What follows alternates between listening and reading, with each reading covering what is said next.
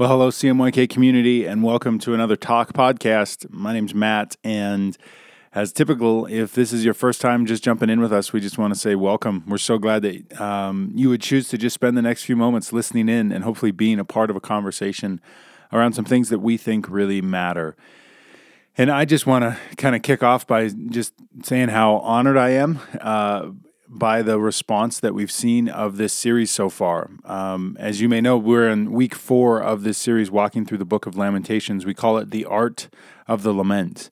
And what we're working through as a community is trying to understand there is so much hurt, pain, and brokenness around us. What is a beautiful, healthy way for us to process these kinds of things, whether it's something on our news feed, something going on in our own lives, something going on in our families' lives.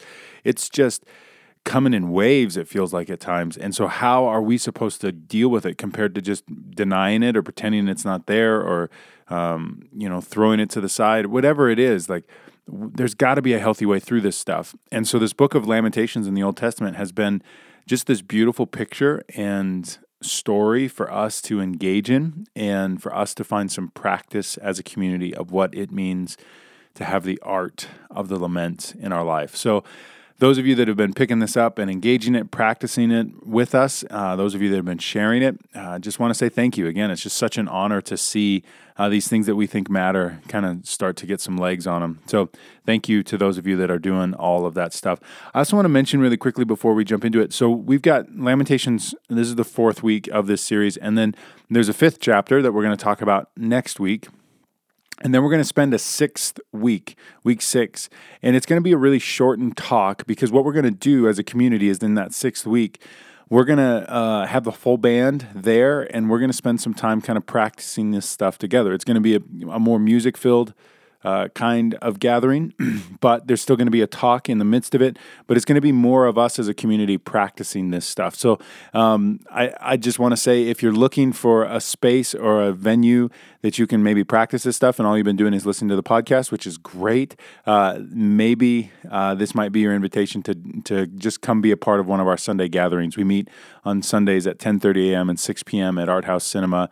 And you're always welcome. Everybody's always welcome to come and be a part of it. I give this same talk that you listen to on the podcast live there. And it's just obviously more community-centric because it's a group of people that are gathering together and connecting along with these things. So anyways, in 2 weeks, we just want to make sure that you know it's the Sunday before Thanksgiving. Come be a part of this last week of the art of the lament. All right, we're jumping into Lamentations chapter 4. And remember, this is a text narrated by a group of people that have literally watched their world crumble around them. And I think it's continually important to remember, things that we lament or things that we get frustrated by, these people have watched it to an even more extreme level. We may suffer or struggle with where our country is headed. They literally don't have a country anymore. We may suffer or struggle with relationships that are on the rocks and we're not okay with, and they literally might not even have relationships anymore. They are in exile. We might struggle with some faith, doubt, things like that, and their whole religious system has just fallen to the ground. So these people, this is an extreme level of lamenting. It doesn't mean that what you're going through is any less significant or important, but it's important to hear and feel and sense the weight of what these people have walked through and what they're walking through. Everything literally shattered to the ground, and they're wrestling to pick up the pieces. This is what we see the narrator say in Lamentations 4, starting verse 1. He says, "How the gold has grown dim, how the pure gold is changed. The holy stones lie scattered at the head of every street. The precious sons of Zion, worth their weight in fine gold, how they are regarded as earthen pots, the work of a potter's hands. Even jackals offer the breasts, they nurse their young, but the daughter of my people has become cruel, like the ostriches in the wilderness. The tongue of the nursing infant sticks to the roof of its mouth for thirst. The children beg for food, but no one gives to them. And those who once feasted on delicacies perish in the streets. Those who were brought up in purple embrace ash heaps." Where do we go with this? I think there's a couple things that we can pull from when we look at this specific text in Lamentations 4, verses 1 through 5. First and foremost, there's this idea presented that what once mattered most matters no more. What once mattered most matters no more. And to talk about that, I think obviously we need to talk about Beanie Babies. Beanie Babies are this thing that I assume you've probably heard of or seen before. Many of us probably grew up or were around when they were in the crazy state of our culture that they were in the mid-90s to late 90s in our culture. There were these understuffed animals. Many times they were bears that had a little tag attached to their ear that had the name of the brand Ty printed on them. And these things would go for about $5 typically, and they were printed in they were created in short supply. And what ended up happening with them is people started to buy Beanie Babies not as just a toy, not as just an understuffed animal that they just couldn't seem to stuff all the way, but they actually became an investment because people started to see and believe that if I buy a Beanie Baby for $5, let's say, there was this thought out there that in 5, 10, 15, 20 years, this thing is actually going to be worth more than $5. It's going to be worth hundreds, if not thousands of dollars. And so it was this craze in our culture to just buy up all the Beanie Babies that you could. And there were these like glass cases that were enclosed from all of the elements. No dust would ever touch your Beanie Baby because it would be this investment that you knew in a few years it's going to be worth thousands of dollars. I remember this when I was in middle school and high school is when this was taking place. And it was this crazy thing because I would walk by Beanie Babies in the store, and even myself, who was not interested in collecting stuffed animals at all, I would walk by these things and start to think to myself, oh, maybe I should buy a few of those just so I had this investment. There were people that were purchasing them and believing that this is going to be my college tuition. This is going to be an investment. This is better than money in the bank for me to have Beanie Babies. So people collected them like crazy. And maybe you were one that held on to Beanie Babies thinking that one day these things will be worth some money. In fact, at the height of their cultural craze, Beanie Babies made up for 10% of all transactions on eBay because people would buy them and then turn around and sell them, again, for tens, hundreds, thousands of dollars more than what they purchased them for before because they were more than just a stuffed animal. But something happened. At some point, people started to realize that these were not actual investments and that people would buy Beanie Babies thinking that they would make all this money off of them. But after a while, everybody just had a bunch of understuffed, poorly stuffed animals, if you will, around their houses, and they actually weren't worth much at all. In fact, you could go on eBay today and find Beanie Babies that at one time went for tens, hundreds, thousands of dollars, and now they're worth like 30 cents, 40 cents. It costs more to ship them than it does to purchase them. In other words, the value that was once there is there no more. This idea that these would be investments and better than money in a bank is gone from our culture. What happened? Why would people go so crazy over something that at the end of the day, it's 10, 20 years later now, and we're looking at them and going, man, those aren't worth $10,000. Why did we ever think they would be worth that much? Well, there's a lot of different economic thoughts and ideas as to what was taking place in this time. But what most people can agree was happening was this thing known as groupthink. And groupthink is this really fascinating idea that says within humanity, if you get a group of people around an idea, and that idea could be completely false, not true at all, and have no reality attached to it in any way. But if you get a group of people that actually believe this, groupthink says that that will become reality for those people. And Beanie Babies was an example of this. They have no inherent value whatsoever. It probably costs a few cents or a dollar or two to actually produce a Beanie Baby, but because a group of people, and it started out small and it grew and grew and grew and grew to this point where, culturally speaking, most people in America would look at Beanie Babies and say, yeah, those are going to be worth something someday. It was simply and only found in this collective group think imagination or idea that caused us to change and shape our reality, that people were investing in them to the level that we saw. It's group think. And for many of us, we might hear about this idea of Beanie Babies having this impact because of groupthink, and we're like, man, I get it that there's some people that are like that, but not me, man. I'm able to look and see that's not really valuable. I would never go after my college tuition off of a Beanie Baby.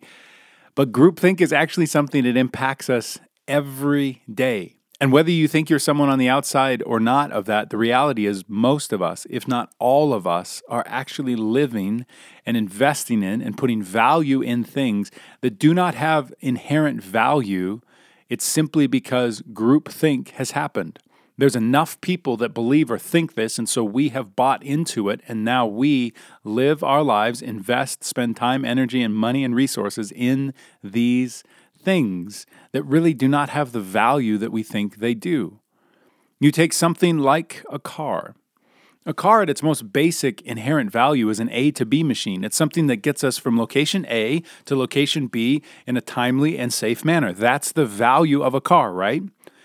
But we have leaned into this idea of groupthink, that a car is more than that. A car has more value than just that. And the reason I know that is because when it comes time for you to buy and purchase a new car, a new A to B machine, there are so many cars out there that we can get for hundreds or thousands, just a couple $1,000s that will do the job, that will have the value of a car, but we pass by them and we would never ever consider purchasing that car. We would never pass by a 1983 Dodge Aries and say, yep, that's a good investment or that's a good purchase for my life. Why?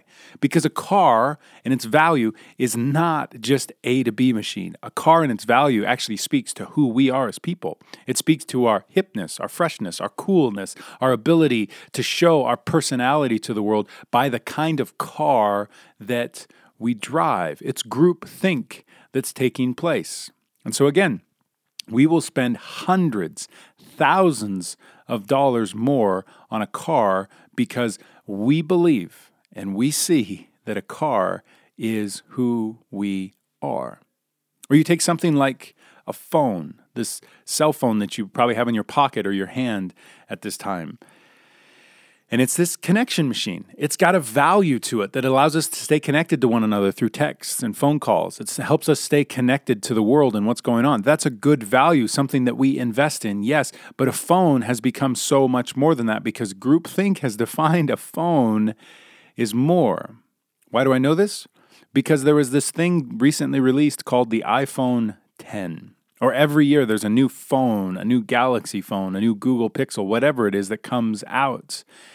And we think to ourselves, the minute that new one is out, our old one is obsolete. It's dumb. It's stupid. Man, this iPhone 7 is so heavy. It's so dumb. Look at how stupid this thing is.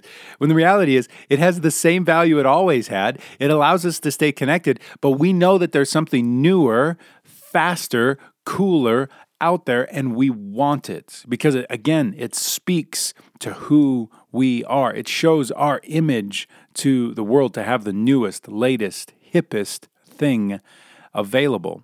And so we invest. We spend thousands of dollars. We up our phone contracts so that we can stay with the coolest thing out there. It's group think. We do it on so many different levels in so many different ways. We lean into things that do not have the inherent value that we believe they do. It's simply because we as a culture or a group of people have decided this is what matters.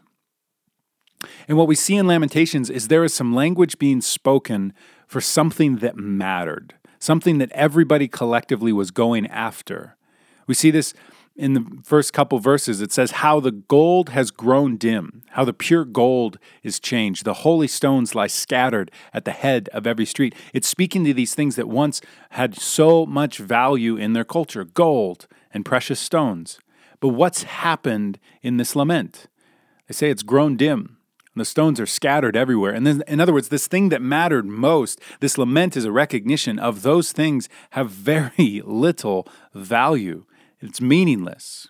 It goes on and says the precious sons of Zion, worth their weight in fine gold, how they are regarded as earthen pots. In other words, these people that were once the it people within their culture, the leaders, those in power, the significant ones, they're now just like earthen pots. They're bottom level earth dwellers.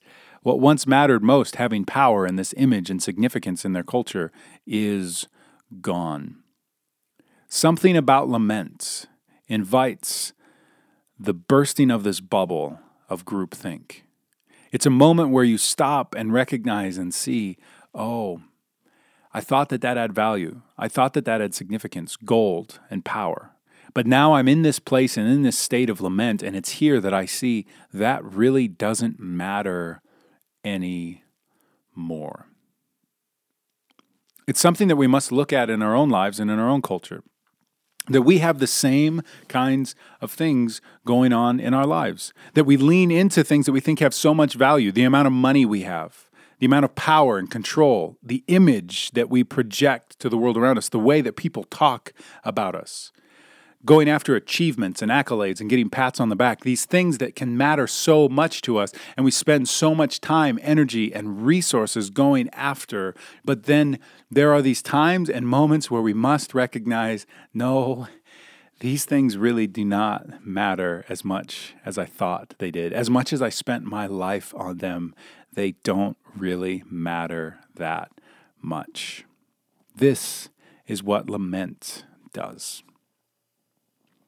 A couple years ago, I was going through this process in my own life of just kind of being honest about where I was with some things theologically, being honest with some things of just where I was in the world and belief and all of these things. And for me, these decisions and these choices that I was making, this progression that I was making was something that I felt was really beautiful and good and the right way to go about things. It was me being as candid and authentic as I could about what is this way of Christ, what are these scriptures, all of these kinds of things.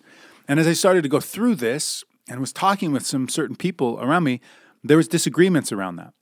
And particularly when it came to some people that I really, really respect and really, really wanted to honor and really cared of what they thought, they adamantly disagreed with me. And it sent my life down this spiral of about 10 months where I was just going back and forth in conversations with these people that I care for so much and disappointing them and frustrating. There was anger and there was conversations where things were said that were hurtful and broken and messy. And for 10 months, I was in this state of just lamenting and being so frustrated and angry about how things were going in my world and how things were going in my life. I was losing sleep at the time. It was not going well. It was a season of my life that if you came up to me and asked me how I was doing, which as some of you did, my response would be something to the effect of, like that's all I could muster as to how my life was going. It was not going well at all. And I was carrying so much weight and sorrow and frustration. All of these things, lament, were taking place in my life. And it was about 9 months into this that I started to ask myself the question, what's happening here? Why am I lamenting this so much? What's so frustrating and anger-inducing? What's so stressful for me about what I'm walking through as I think I'm making these steps towards a more beautiful life, a more beautiful approach towards the scriptures and the world around me, these kinds of things? And what I had to be honest about was I was lamenting the fact that Matt Blakesley, my image and my name, was not as held as in high regard as I wanted it to be. My image was at stake. And I was having people come up to me or call me and say, man, I'm hearing some really rough things about you. Like people are just rubbing your name in the mud, whatever it is. And it was impacting me greatly. And I was lamenting the fact that my image was at stake. I was lamenting the fact that people were saying not nice things about me, whether to my face or behind my back. And there was this process that lament invited me to see. I think that matters so much, but maybe it doesn't matter as much as I make it out to be. That maybe there's this groupthink thing happening in my life that I put so much weight in what people thought of Matt Blakesley that isn't the most beautiful and valuable way for me to live my life. I think one of the most important questions we can ask ourselves in the midst of the lament, if you're processing something and something's heavy and hard for you, is to just ask the question, why is this mattering so much?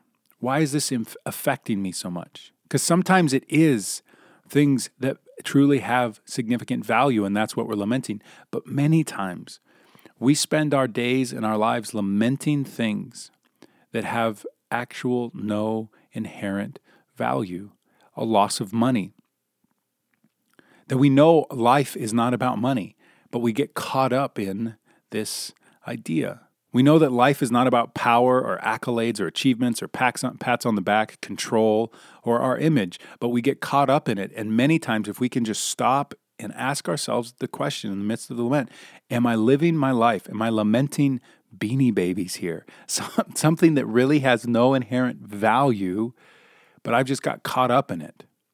And it's an invitation to see that. But more than just that, more than just what mattered most matters no more, lament is also an invitation to see what truly matters can be recentered. That there's something that is valuable, something that is inherently significant to you as a person and the world around us. And lament is an invitation to say, okay, these things don't matter, but here are things that really do. In that situation I was walking through a couple years ago, I had a lunch meeting with someone, again, that's really dear and close to me. And going into this lunch conversation, I knew that he and I would kind of stand on different sides of this theological belief issue that I had raised for my life. And I knew going into it, this is going to be not a fun conversation. And boy, howdy wasn't. Was it not? Because for about an hour and a half to 2 hours, this guy, again, that was really important to me, just laid into me and just was angry and mad and said things that some of the hardest things I've ever had said to me. It was not a good conversation. And it was one of those conversations that I knew at the end of it, like, we're not going to find common ground. We're not going to like just hug it out and everything's going to be okay. I just knew like this is headed towards a breaking in relationship. This is headed towards this tension where we're going to leave this meal and it's going to be well, see you later. And we walk away from each other. And that's what it was. I walked away from this lunch and I had this thought of like, man, am I ever going to have a close relationship with this guy again? Or is it gone forever? What do I do with this? And a couple weeks later, tragedy hit his family's life. Trauma happened. And instantaneously when this trauma took place, I called him. I said, hey, how are you doing? What's going on? Let's talk. And all of that stuff that we had talked about and got so heated about and he was so angry and frustrated about at this lunch, it just took a back seat. Because in that moment, there was this recognition of, yeah, we can have these theological belief differences and they're important on some levels, but at the core of what's truly valuable is you're walking through tragedy and trauma. And this matters. What matters is for you to be embraced, for you to know that you're not alone and that I'm with you no matter what. And instantaneously, there was this recentering in the midst of our relationship that I was fearful was never going to be there again on what truly matters. This is what we see and we experience every single time we're in a hospital bedroom. And we're standing by somebody.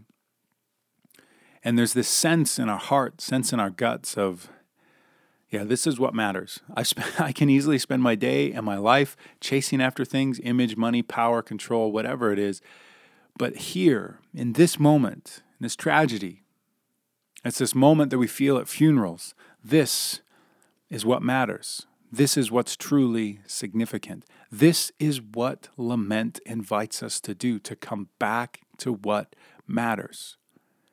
And what we see talked about in this Lamentations chapter 4 text is this is what the people of God have lost. In verses 3 and 4, it says that even the jackals offer the breast and they nurse their young, but the daughter of my people has become cruel like the ostriches in the wilderness. In other words, there's something that's truly valuable and they've lost it and they're not seeing it. It goes on to say the tongue of the nursing infant sticks to the roof of its mouth for thirst. The children beg for food, but no one gives to them. There are kids that are not having food to eat. There is something that truly is valuable and matters, and it's being lost. And this lament is an invitation to see, don't miss out on this. As much as we can be frustrated about money, as much as we can be frustrated about missing out on achievements or accolades, don't miss out on what truly matters most. And one of the things the scriptures do from cover to cover is to continually point towards and continually remind anybody that has ears to hear of what truly matters and is significant.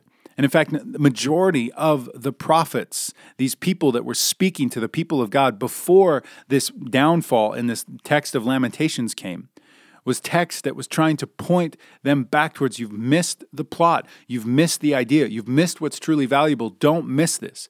That God, the divine, has worked incredibly hard throughout the scriptures for us to see this is what is most important. You have texts like Amos chapter 5, verse 21. God says, I despise your feasts, and I take no delight in your solemn assemblies. Even though you offer me your burnt offerings and grain offerings, I will not accept them. And the peace offerings of your fattened animals, I will not look upon them. Take away from me the noise of your songs, God says. To the melody of your harps, I will not listen. What's God saying here? He's saying all of this religious hubbub that you've created, all these festivals and feasts and sacrifices, all these songs, all these gatherings that you have that take place, they truly don't matter. There's not the inherent value in them that you think there is. I hate them. I want nothing to do with those. And then immediately out of this, God points towards, here's what does matter. Let justice roll, he says, down like waters, and righteousness like an ever-flowing stream. There's something that truly is valuable here. Don't miss it. The text of Isaiah does a phenomenal job of speaking to this. Isaiah chapter 1, verse 14, God says, your new moons and your appointed feasts, my soul hates. Isn't this how we want the divine to respond to our religious gatherings? I just hate this. He goes on, he says, they have become a burden to me. I am weary of bearing them. When you spread out your hands, I will hide my eyes from you. Even though you make many prayers, I will not listen. Your hands are full of blood. He says, again, you've got caught up in this religiosity. It doesn't matter. Instead, God says, wash your hands, make yourselves clean, remove the evil of your deeds from before my eyes, cease to do evil, learn to do good, seek justice. You want to know what matters, God says? Correct oppression, bring justice to the fatherless, and plead the widow's cause. And then one of the most profound and significant passages in all of Scripture for me that I just keep coming back to over and over and over again. Isaiah 58. God says this, verse 6. He says, is not this the fast that I choose? In other words, you want to look for a religion, a practice that I'm for, God says? He says, it's to loose the bonds of wickedness, to undo the straps of the yoke, to let the oppressed go free, and to break every yoke. Is it not to share your bread with the hungry and to bring the homeless poor into your house when you see the naked, to cover him, and not to hide yourself from your own flesh? In other words, not to hide yourself from your own humanity around you. This is what God has labeled as important, as valuable, and as significant. That there are people in need, people on the outside, people that don't have enough, the broken, the outcast, those on the bottom, those under oppression, those being devalued. This is what matters, to see and respond to that. And lament is an invitation back to these things. I love the way that Soong-Chan Rah says this in his text, Prophetic Lament. He says, Yahweh's tearing down of these materialistic systems reveals that he is no respecter of wealth. He has taken these possessions away since they are meaningless. Unfortunately, God's people do not always see things the same way. And then later he says, God is not a respecter of our accolades and achievements. We so easily spend our entire lives going after things that don't matter. These accolades, achievements, money, possessions, power, thinking this is what a valuable life looks like. And all the while the texts, the divine is inviting us back to what matters. In that hospital room, that funeral home, with that friend in need, lament is an invitation back to that. So what do we do with this? How are we to respond to this? I think for me, is found in this simple yet powerful act of learning to confess and come back. Confession is this interesting word for many of us because it can have a lot of negative baggage for us. To think of this confession can many times revolve around like a dimly lit room and a table, and we're sitting at this table and there's like a police officer or a pastor, if you will, that's trying to pound on the table and get us to confess. I know you did it. I know you're a sinner. I know whatever it is, that picture that we create for ourselves, that confession has this negative baggage. Confession feels like this, incredible consequence and burden that we've got to bear. And so we kind of avoid it. We want nothing to do with it. This is not the language or the attitude of the scriptures, particularly the first followers of Christ at all. Confession had a completely different idea. I love the way the writer of 1 John says it in his letter in the New Testament. He says, "This is the message that we have heard from him and proclaim to you, that God is light and in him is no darkness at all. If we say we have fellowship with him while we walk in darkness, we lie and do not practice the truth. But if we walk in the light as he is in the light, we have fellowship with one another, and the blood of Jesus, his son, cleanses us from all sin." Now, before we go on, we've got to understand and recognize the picture that's being painted here has nothing to do with like this darkness, this upside down Stranger Things kind of world of like, woo, and we've got to step out of this demonic force kind of thing into the light where angels and God reside. That's not really the picture that's being painted. There's something else that's being spoken about here, that he's saying if you step out of darkness into the light, you have fellowship with one another and you have fellowship and interaction with the divine.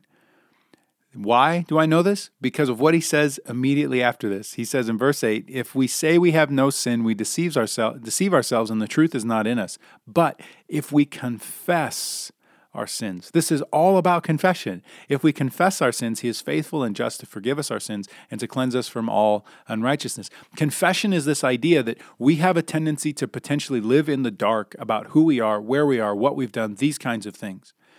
And to step into the light is to confess, to speak, and to be honest about who we are and what we've done and the things that we've fallen short on.